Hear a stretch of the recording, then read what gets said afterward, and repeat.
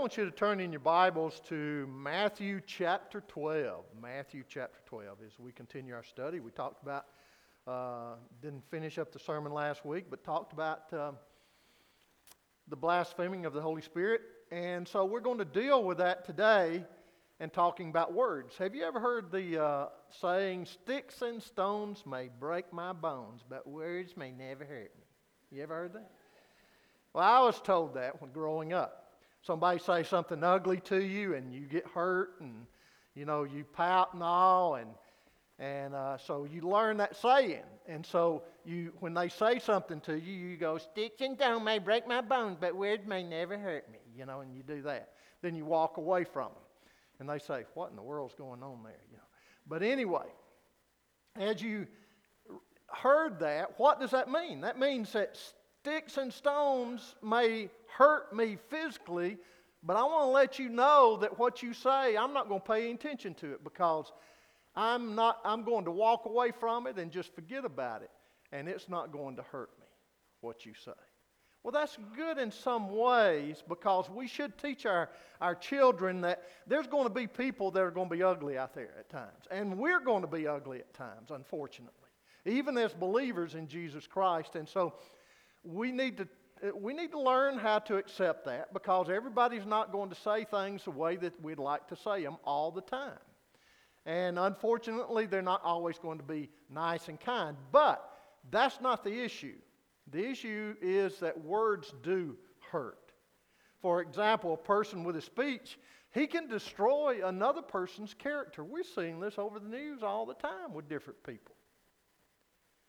I mean, it's no longer you're innocent until you're proven guilty. You're guilty until proven innocent. And so what do? They just slander your character.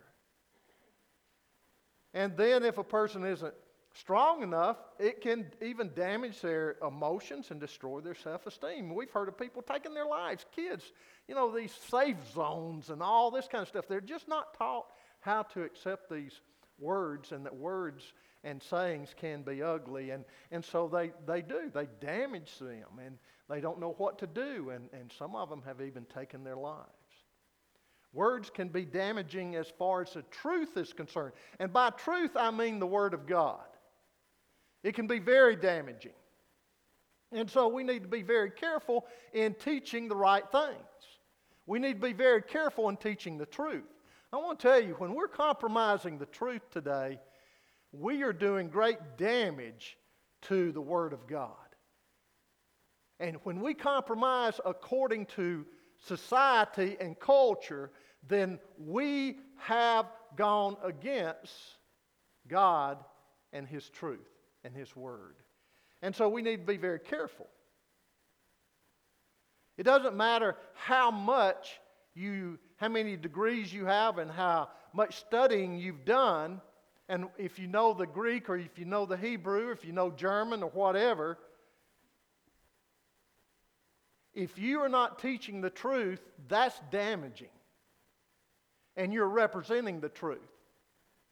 And this is exactly what was happening here with the Pharisees and the scribes. The people who should have known the Scripture.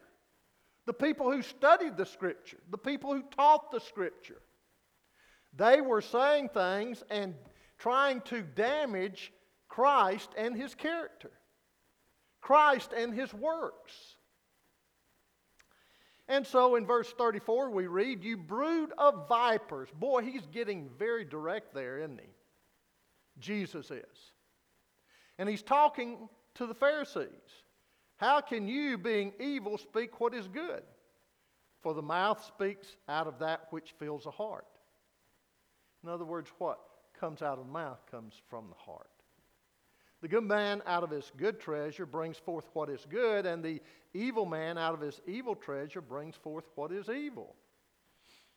In other words, have you ever heard your parents say when you're saying something ugly to your siblings or to someone else? That's not nice. And maybe you don't understand what the words and what they're doing to another person, but it's showing what is in your heart at that time. And that's anger and evil. And that's what your parents are trying to show you. And so this is what Jesus is saying. Hey, your words show what kind of heart you have. And I say to you that every careless word that men shall speak, they shall render account for it in the day of judgment. For by your words you shall be justified, and by your words you shall be condemned. I want to tell you, Jesus comes on, you brood of vipers. I mean, that's very judgmental. People say he shouldn't be judgmental. Well, he's judgmental in the right way. He's telling the truth. He's judging their hearts.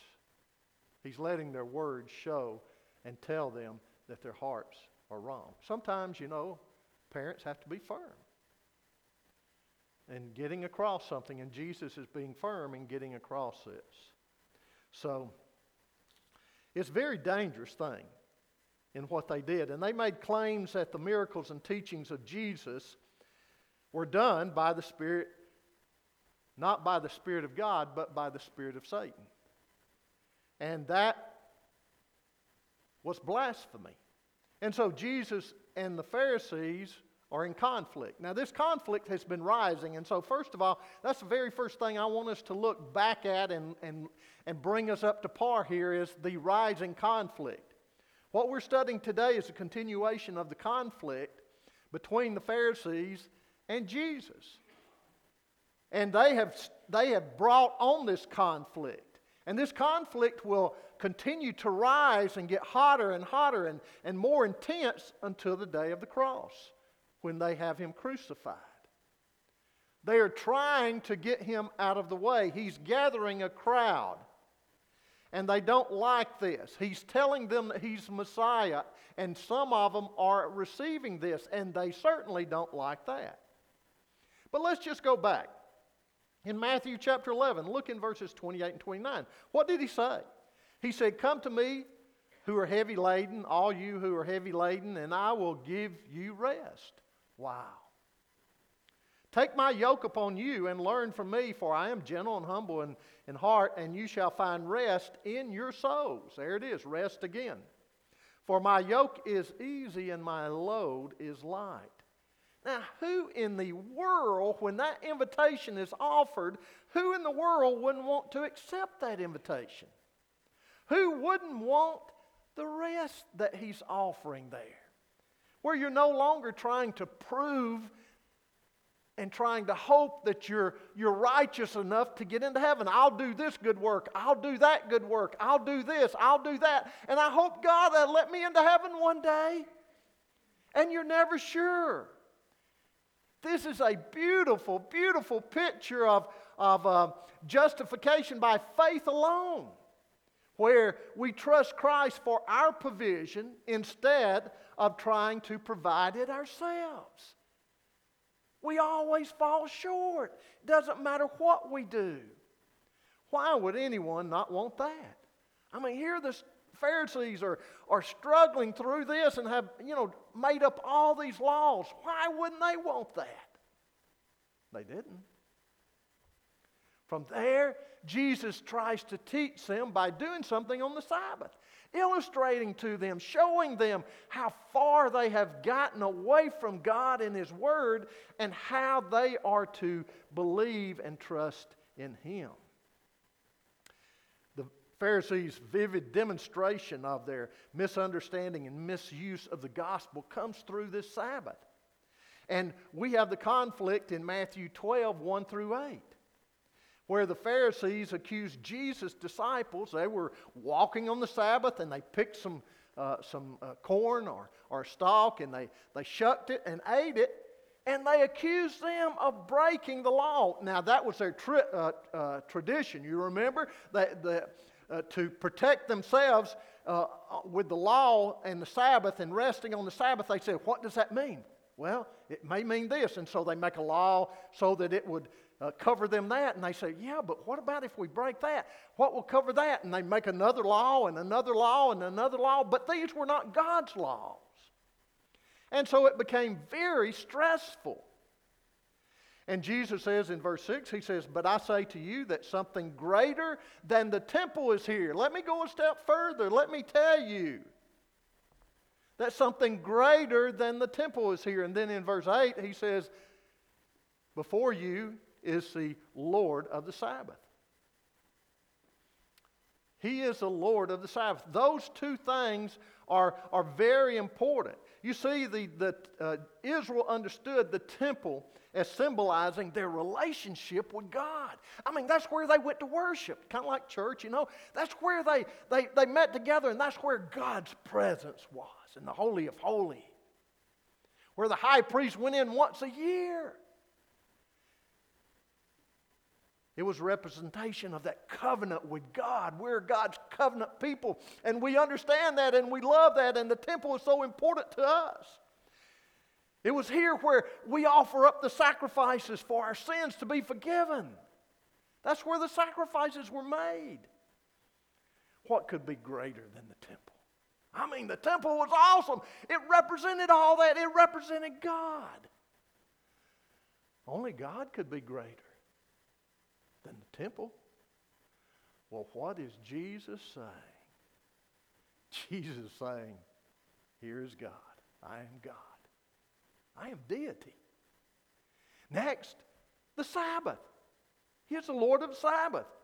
Whose institution is the Sabbath? It's God's institution, isn't it? How did Israel receive the Sabbath? It was received by the law of God and the provision of God because it was on the seventh day of God's creation. What did he do? He rested. No, it wasn't that he was tired. God never gets tired. Boy, I sure would get tired.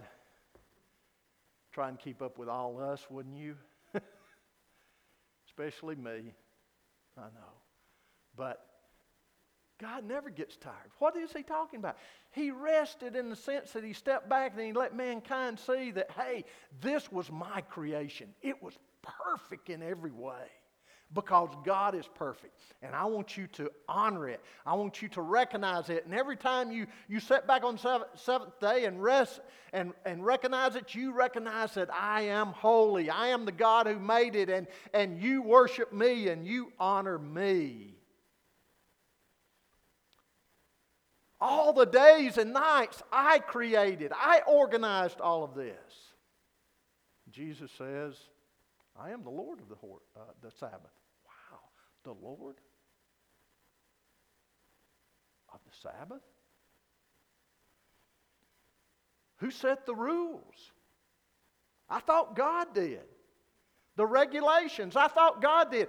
The understanding, the conception of the Sabbath. Who did all of that? God made it possible. Now Jesus is redefining the Sabbath. Only God can do that. Jesus says, right? I'm telling you, Pharisees, I am God. I am deity. I mean, he's helping them out. He's trying to make them see. What is Matthew trying to say? The Pharisees understood exactly what he was saying, but they would not accept it. It's like people who sit in service over and over and over again, who hear the Word of God and the Holy Spirit convicts them. They go out every time, refusing the Lord. One day to be in an accident and die. Do you think God's going to give them a second chance after they die to go to heaven? He gave them plenty of chances while they were able to make that decision. And they refused. And judgment is for them. Eternal separation is for them. Not because of Jesus, not because of God, not because of what he didn't do. It's what he did do and what they refused because of it. And so the Pharisees were, they knew and they understood that this was the same kind of authority that was demonstrated again and again by God. And Jesus now is claiming it. Remember with the Sermon on the Mount? You go back to that. He said, you have heard it said, but I say to you. Now, whoa, who can add to, or who can say something as strong or stronger than what they already had? Only God. Only God. That was awesome. Who can expand on Scripture? Only God. The author of Scripture can do that. Only Him. So with the temple, the Sabbath, with this saying over and over again, adding to the Scripture, Jesus is demonstrating to them that, hey, deity is here. Over and over and over again, He's been letting them know. And over and over again, they have been hardening their hearts.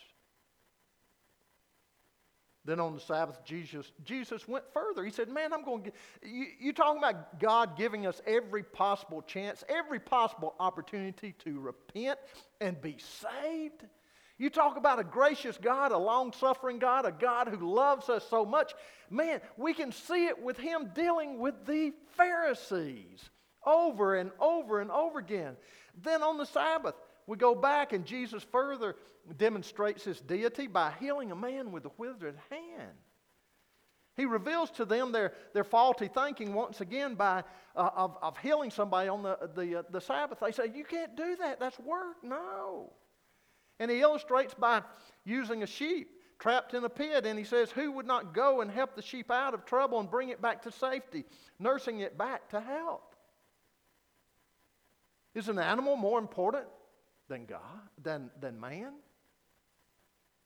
The logic is, well, no. So many in the crowd who had been healed by Him and who were following Him were understanding this, who Jesus was. And He told them, He said, you know, I warn you, don't go out and tell anybody. Not of what happened, but who I am. Because why? It's not time yet. That's what He was saying. It's not God's timing. And so it says in verse 16, not to make Him known before them, because it was not His time. Now, while Jesus is telling the crowd not to make Him known, the Pharisees, what? They've left. And what did they do back in verse 14? Counseling together against Him as to how they might destroy Him. And in verse 22 and following, He gives them another chance, another incident, another thing that happened on the Sabbath where Jesus heals the dumb and the blind possessed by a demon.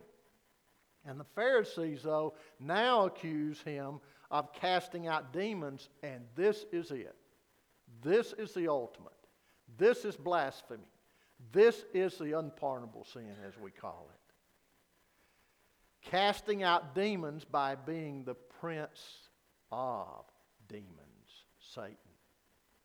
They're saying you did that because you are Satan. Wow. Jesus reveals to them how illogical their argument is by giving another metaphor about a house being divided. And He says if He cast out demons by the power of Satan, then Satan's house is divided and will not stand. Besides that, if Jesus cast out demons by Beelzebul, then who do your prophets and disciples cast out demons?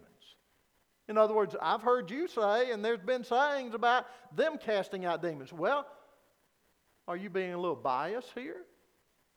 Let them be your judge. Same power if they're casting out demons. You say they're doing it by God? Okay, you've convicted yourself. Jesus goes on to say, you may sin against me, but to claim that the power of the Holy Spirit working to cast these demons out is from Satan, that is blasphemy. That is the unforgivable sin. Jesus has turned their logic then against themselves. And the reaction of the crowd, it was certainly different from the Pharisees. The crowd was saying, who could speak these things? Who could do these miracles? Who could do these things except the one being the Messiah? And they're beginning to speculate that this must be the Messiah. Jesus must be the Messiah, the one who the Scripture talks about. Who could do these except the promised Messiah? And then in verse 33, Jesus again turns to the Pharisees and He turns their argument against them and He says, the tree is known by its fruits, fellas.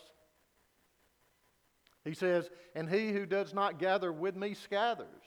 In other words, you're dividing the nation of Israel.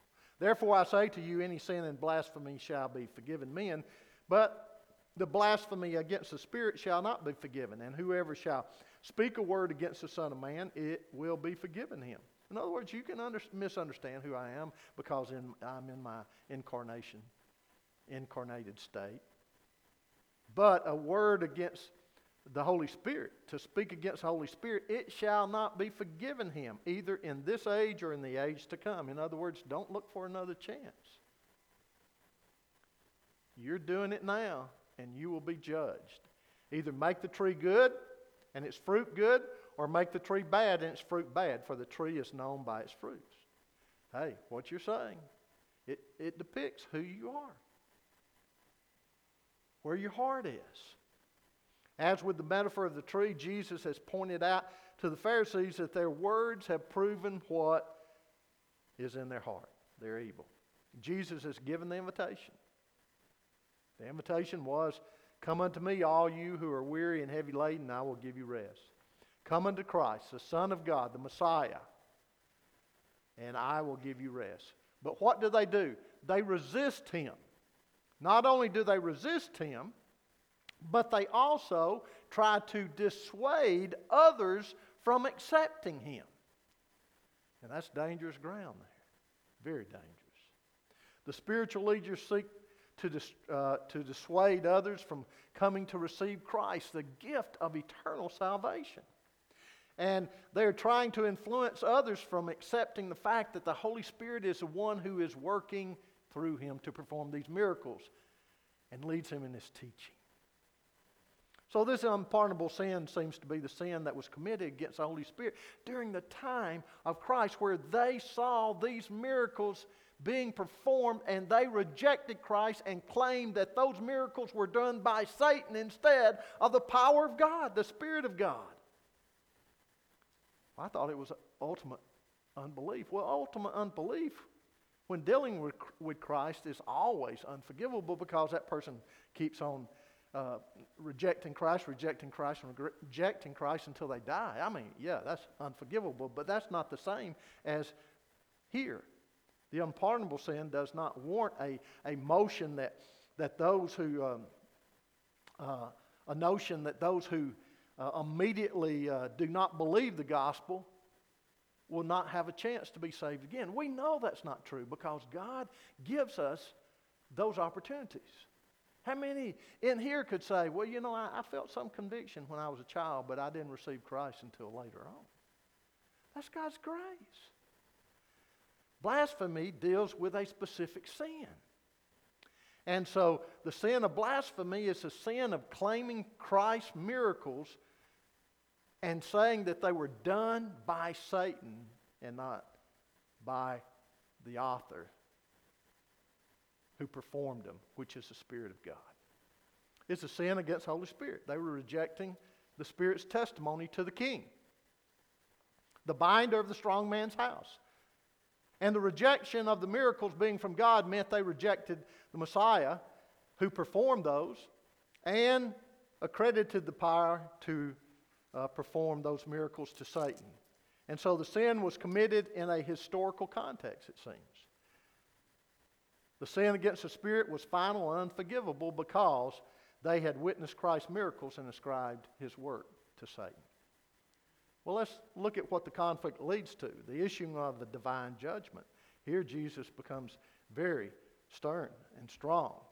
He issues a divine judgment to all who refuse him. He tells them that you can tell its source according to its fruit, whether it's good or bad. The tree justifies its existence of its fruitfulness. Whether it's a good tree, needs to be cut down, it's producing bad fruit or not producing fruit at all, or whether it's a good tree producing good fruit. The Pharisees feared that many of Jesus' followers would believe and accept him and his teaching, so they began to accuse him and blaspheme the Spirit of God's working.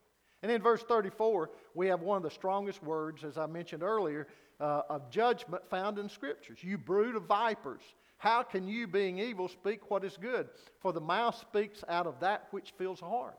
With Israel, this was a nightmare of a metaphor. I mean, it was awful. Brood of vipers?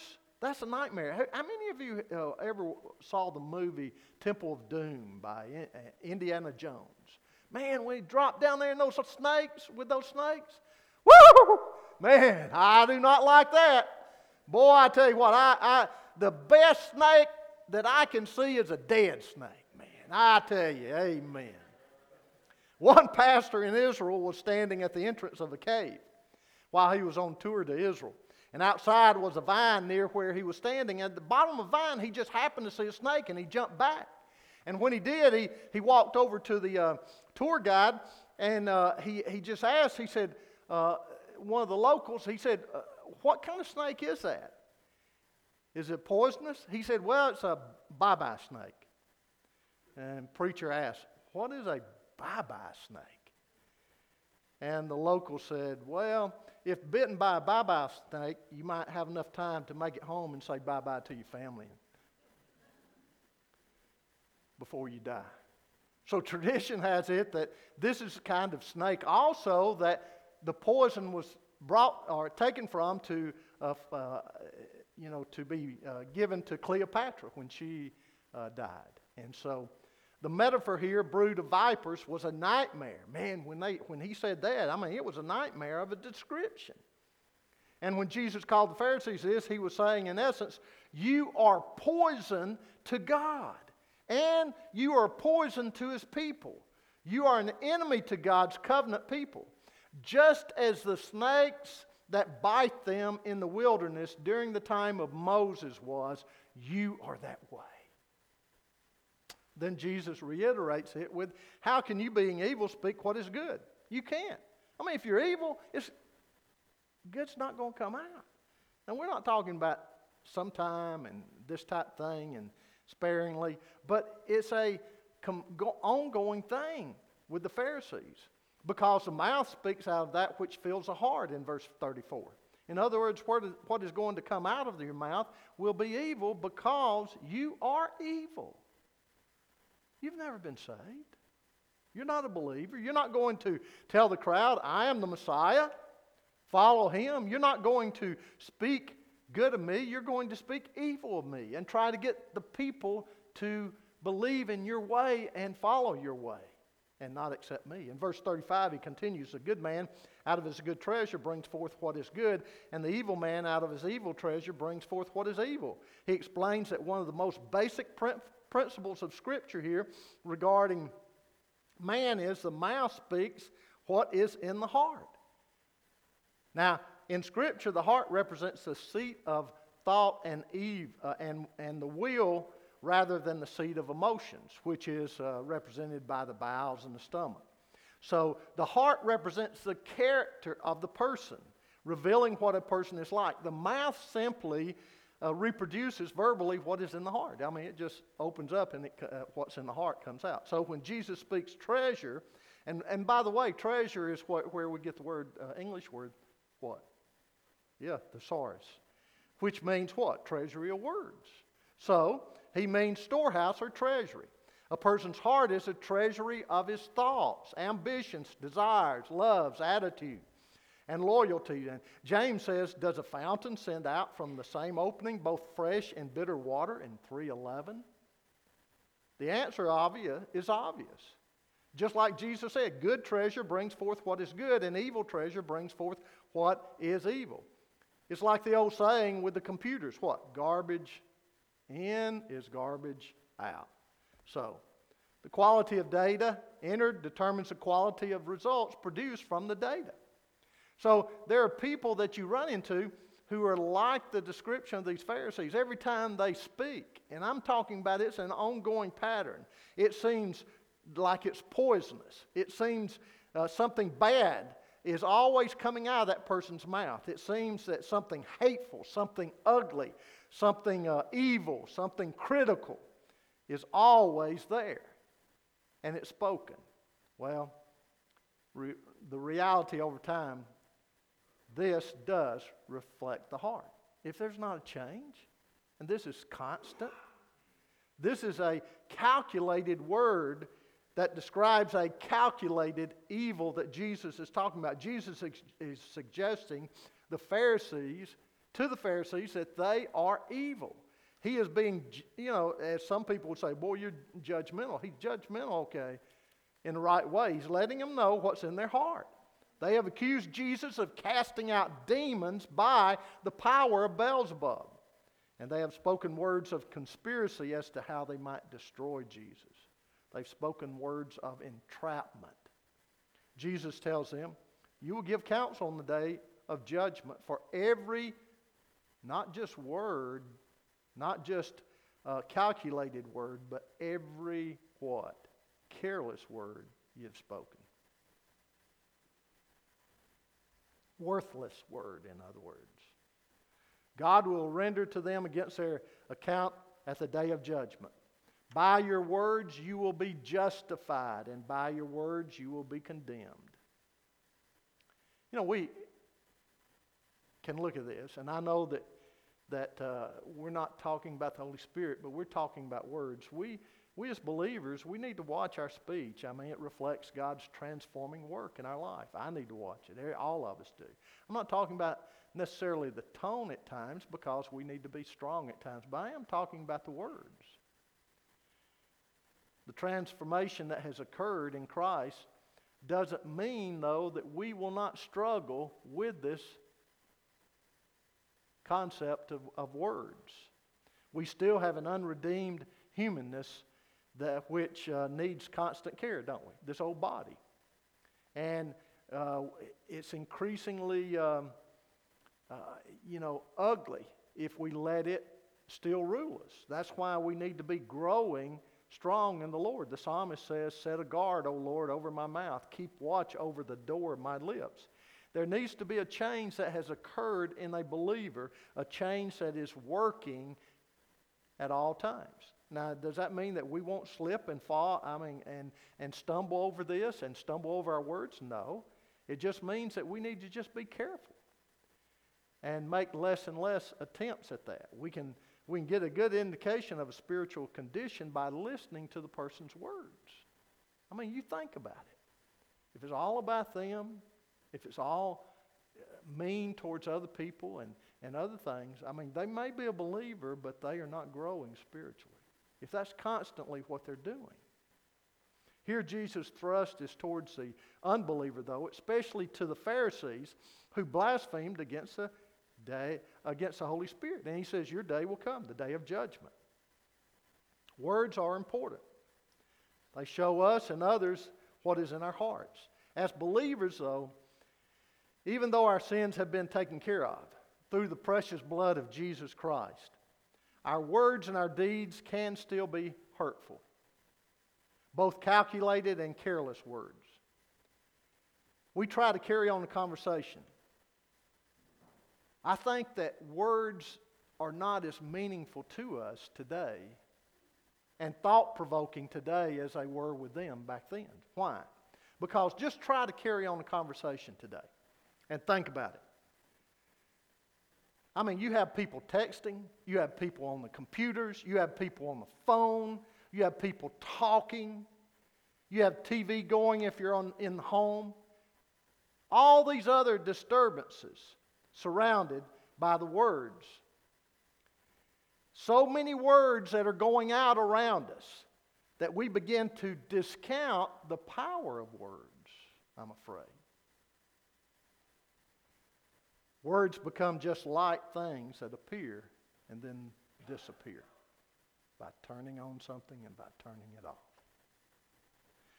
But let me close with this. Scientists theorize that sound waves are never completely lost, but gradually fade beyond detection. With sufficiently sensitive instruments, they say, every word, that's ever been spoken in history of mankind, presumably could be retrieved. Man.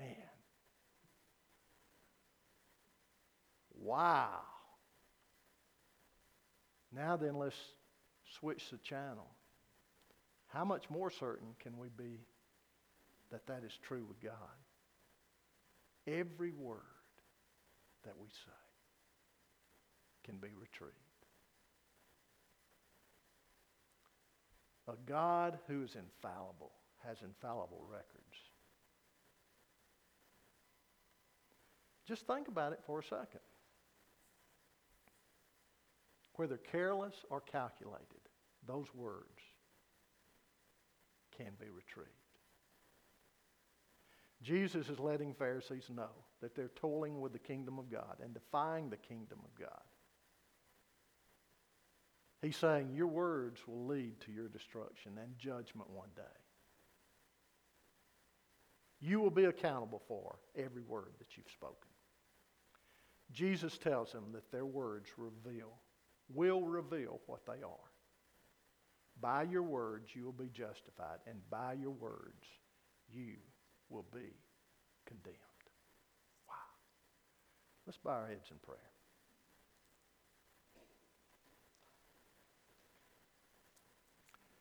Is there anyone in here